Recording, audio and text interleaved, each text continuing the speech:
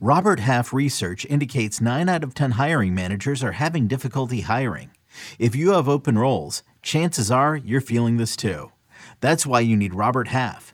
Our specialized recruiting professionals engage with our proprietary AI to connect businesses of all sizes with highly skilled talent in finance and accounting, technology, marketing and creative, legal, and administrative and customer support. At Robert Half, we know talent. Visit roberthalf.com today. Another day is here, and you're ready for it. What to wear? Check. Breakfast, lunch, and dinner? Check. Planning for what's next and how to save for it? That's where Bank of America can help. For your financial to-dos, Bank of America has experts ready to help get you closer to your goals. Get started at one of our local financial centers or 24/7 in our mobile banking app. Find a location near you at bankofamerica.com/talktous. What would you like the power to do? Mobile banking requires downloading the app and is only available for select devices. Message and data rates may apply. Bank of America N.A., member FDIC. Let's talk waiver wire pitchers and big offensive performances. Up next on Fantasy Baseball Today in 5. Welcome into FBT in 5 on Friday, July 7th. I am Frank Stanfield, joined by Chris Towers, and let's talk waiver wire pitchers from Thursday's action. 2 names up at the top. Jack Flaherty, 6 2/3 shutout innings and 5 strikeouts up against the Marlins. Kyle Bradish makes it 3 straight quality starts. He was at the Yankees, 6 shutout innings with 5 strikeouts there. Chris, is there any elevated interest in these names, or are they more just streamers at this point? I'm struggling with the waiver wire pitcher groups over the last week or so because Alek Manoah, if he's still available in your league, go add him. Tarek Skubal, if he's available in your league, go add him. Everyone else, and especially Jack Flaherty, I've seen too many bad starts from him to have much faith in it. The control has been really bad all season. There are some sort of interesting things going on. His velocity was up today. He looked pretty good.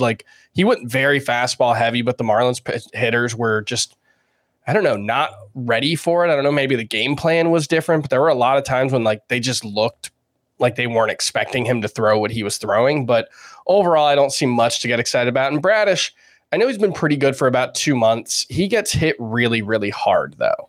And his expected ERA is almost a run higher than his actual ERA right now.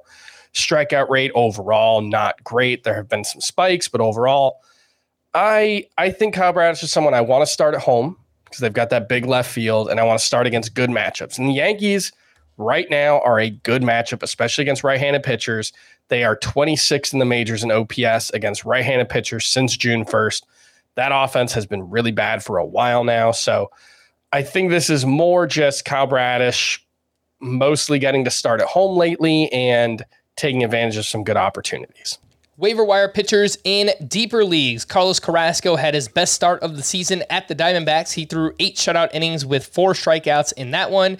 And 2 names that actually are SPARP eligible on CBS. So a little bit of a cheat code here. Christopher Sanchez, 6 innings of 1-run ball with 2 strikeouts at the Tampa Bay Rays. He's got a 2.84 ERA and a 1.03 whip in 5 starts so far. And the other name is Ronel Blanco, who turned in a quality start up against the Mariners. He had 9 strikeouts over 6 innings pitched with 18 swinging strikes. The changeup and the slider get a ton of whiffs, but his fastball gets hit really, really hard. Chris, any interest here, deeper leagues? Christopher Sanchez, Ronel Blanco, and Carlos Carrasco. I think Sanchez is probably the most interesting of this group, but that comes with a big caveat. His walk rate is minuscule right now, 1.42 per 9 through, I think it's 5 or 6 starts.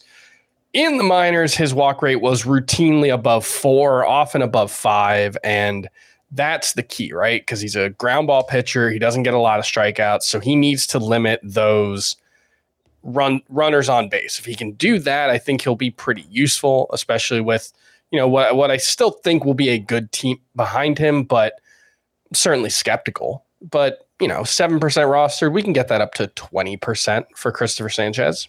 Yeah, I think that's totally fine. He's doing some interesting things right now. We'll see if he can keep it rolling there. 2 hitters that had big performances on Thursday. Cody Bellinger went 4 for 4 with his 8th home run. He added 3 RBI. Now on the season batting .298 with 8 homers and 10 steals in 55 games. And Andres Gimenez had a massive game, 2 for 3 with his 7th home run and 3 steals. Now up to 14 steals on the season. Chris, are you buying either of these big games in Cody Bellinger and Andres Gimenez moving forward? Yeah, Gimenez, it's hard because he's really fast, right? 94th percentile in sprint speed, but he has 1 stolen base in May, 1 stolen base in June. And then all of a sudden he's up to 6 in 6 games in July. And it's the kind of thing where if you told me Andres Gimenez was just going to run a bunch moving forward, I'd be very interested because I think he can steal a bunch of bases, but I don't have much faith in it. It's always been one of those things where he just doesn't run as much as you think he can. He is hitting the ball a lot better. Average exit velocity in the month of July is up to 92 miles an hour. That's a very small sample size. Like I said, 6 games. First 3 months, he was never higher than 82.7 miles per hour. So significant improvement there. I don't really think that it's sustainable. I think he's someone who's probably going to hit like 260 moving forward with some steals, but not a lot else. And then Bellinger, I'm rooting for him, but as good as he's been this season, and it looks like a bounce back, the underlying numbers are just really bad. He's in like the 15th percentile in average exit velocity. He's well below average in pretty much every quality of contact metric. He's not striking out much. That's the one thing he's doing really well, but I just don't think it's enough to make up for it. I think the .298 batting average is going to regress significantly. I don't think he's much of a power hitter at this point. I would try to trade Cody Bellinger. I think he's more like a top 50 outfielder the rest of the way because he will steal some bases. He'll hit a few home runs, but all in all, I don't think he's a must start outfielder moving forward. I think we're going to see some rough times for him. All right, for more extensive fantasy baseball coverage, listen to the Fantasy Baseball Today podcast on Spotify, Apple Podcasts, the Odyssey app, or anywhere else podcasts are found. Thanks for listening to Fantasy Baseball Today in 5, and we'll be back again tomorrow. Bye-bye.